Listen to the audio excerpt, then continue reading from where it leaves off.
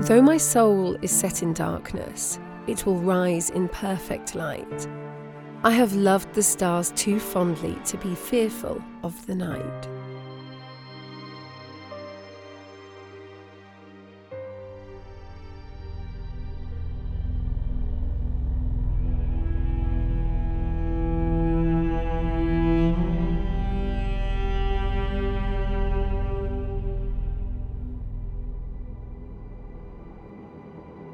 This is the Memento Mori Oracle podcast, where I, Claire Goodchild, discuss the history, lore, and symbolism of the images depicted in the cards of the Memento Mori Oracle deck.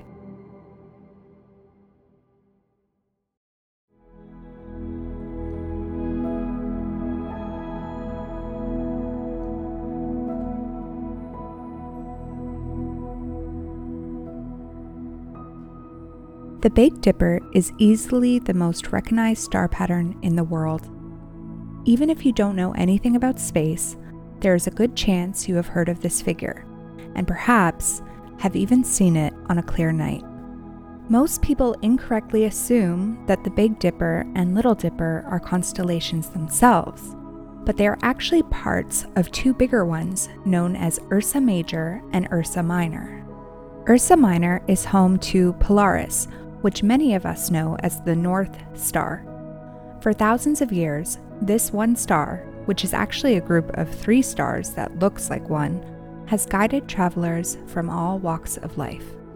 Polaris is an emblem of hope that helped enslaved people navigate the Underground Railroad as they risked their lives fleeing from the USA and into Canada. The astronauts on the Apollo mission used Polaris as a way to orient themselves while navigating the moon. And in Nunavut, Polaris is featured on the territory emblem. According to the Legislative Assembly, it represents the traditional guide for navigation and, more broadly, forever remains unchanged as the leadership of the elders in the community. Polaris sits almost directly above the Earth's rotational axis, and because Ursa Minor is located in the northern celestial hemisphere and is circumpolar to northern observers, it is visible year-round. The names Ursa Major and Ursa Minor are translated to the Great Bear and the Little Bear. They are companions and part of the same family of constellations. These families are made up of groups of different constellations, either based on location in the sky, the same mythology, or outlined during the same period of time. The 88 modern constellations and set families were defined by Donald H. Menzel, who was the director of the Harvard Observatory in the 1950s and 1960s.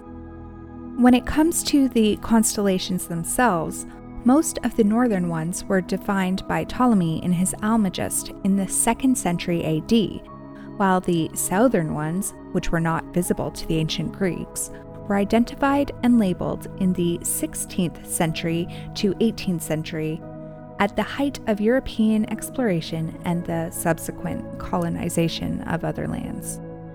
Of course, every culture on Earth has designated their own constellations throughout time and told stories about them. But in this episode, you will be hearing information about 3 of the ones documented by Ptolemy and one that didn't make the final cut for our night sky. And as you probably have figured out by now, the first story in this journey is that of Ursa Major and Ursa Minor. Many, many years ago, there lived a young nymph named Callisto. Callisto was the epitome of beauty and kindness, and everywhere she went, she was looked upon with infatuation. Callisto was born into royalty, but she felt stifled and bored by this charmed sort of life. More suited to the secrecy and wildness of the forests, each day Callisto would explore the woods surrounding her father's kingdom. There, amongst the trees, she felt free to roam, her passion for nature completely unbridled. It was this passion that was observed one day by goddess of the hunt, Artemis. Over the coming weeks, the goddess watched the young woman and marveled at her spirit and tenacity. One afternoon, Artemis decided it was time to extend an invitation to Callisto and ask her to join her band of huntresses. Artemis told Callisto that in order to join, she would have to take a vow of celibacy for the rest of her life. The young nymph emphatically agreed. You see, remaining a virgin was the ultimate freedom for Callisto. Pacts made between gods and humans were respected above all else. By making this choice, she would never be forced to marry a man of her father's choosing. Callisto would be able to make her own decisions and craft the life that she wanted. She thrived in her new role and quickly became a favorite of Artemis, even becoming the goddess's right-hand woman. One day, while out hunting, Callisto was spotted by Zeus. And if you know anything about Zeus, you know how unfortunate it is for a woman to catch his eye. Callisto's legendary beauty was the only thing he noticed, and he decided she would be his. Knowing she had promised herself to the huntress, the cruel and selfish god transformed himself to look exactly like Artemis and approached Callisto. He then persuaded her to undress and lay with him, but during this assault, he reveals himself to be Zeus. Callisto was devastated.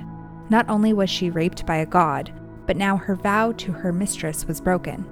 You see, it would not matter to Artemis whether it was consensual or not. All that mattered was whether the promise remained intact. A god's will was held in higher regard than a mortal's, and Zeus's will was to have sex with Callisto, and Artemis's will was for Callisto to remain a virgin. Callisto, who was already filled with shame, soon discovered she was pregnant. She did her best to hide this from Artemis for as long as she could, but time was running out. One day, after a particularly intense hunt, Artemis invited her entire group to take a refreshing bath in the lake. One by one, they undressed and waded into the water. As right hand to Artemis, there was no way she could avoid undressing. It was then that Artemis saw the pregnant belly of her companion. In a fit of rage, the goddess banished Callisto from the group of huntresses forever. Though she faced many dangers, Callisto cared for herself quite well in the forest, and the wild beasts were no match for her skills. But she stood no chance against the shame and sadness she felt. Callisto also stood no chance against the wrath of Zeus's wife, Hera. Hera had recently learned of her husband's actions and was determined to make Callisto suffer for them. One day, while Hera was out searching for Callisto, she received word that she had just given birth to a baby boy.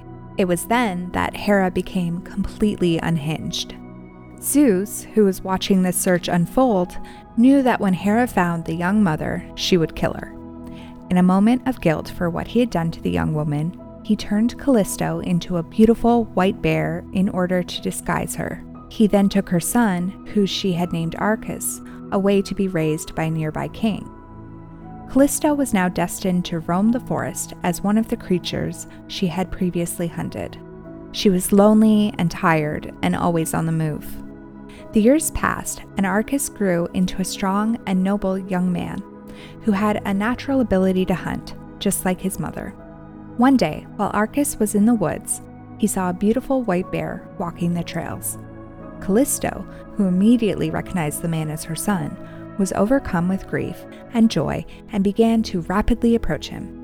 This confused and startled Arcas, who felt he was about to be attacked. He raised his spear to throw at the bear. Zeus, who always seems to be watching the unfortunate consequences of his actions without ever really being affected himself, quickly turned Arcas into a smaller bear.